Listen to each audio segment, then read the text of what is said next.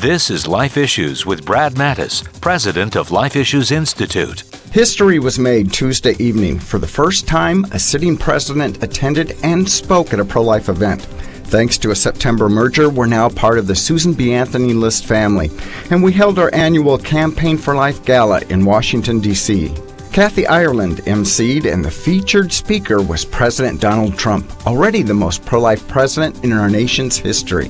The president said it was essential to protect faith, family, and life, then added, "When a mother and father first hold a baby in their arms, they are changed forever." Every parent can attest to that. President Trump promised added pro-life gains if we can elect more pro-life senators this fall, the final roadblock to life-saving legislation. Thank you for coming, Mr. President. Follow us on Twitter at Life Issues USA and stay informed, more informed than you've ever been.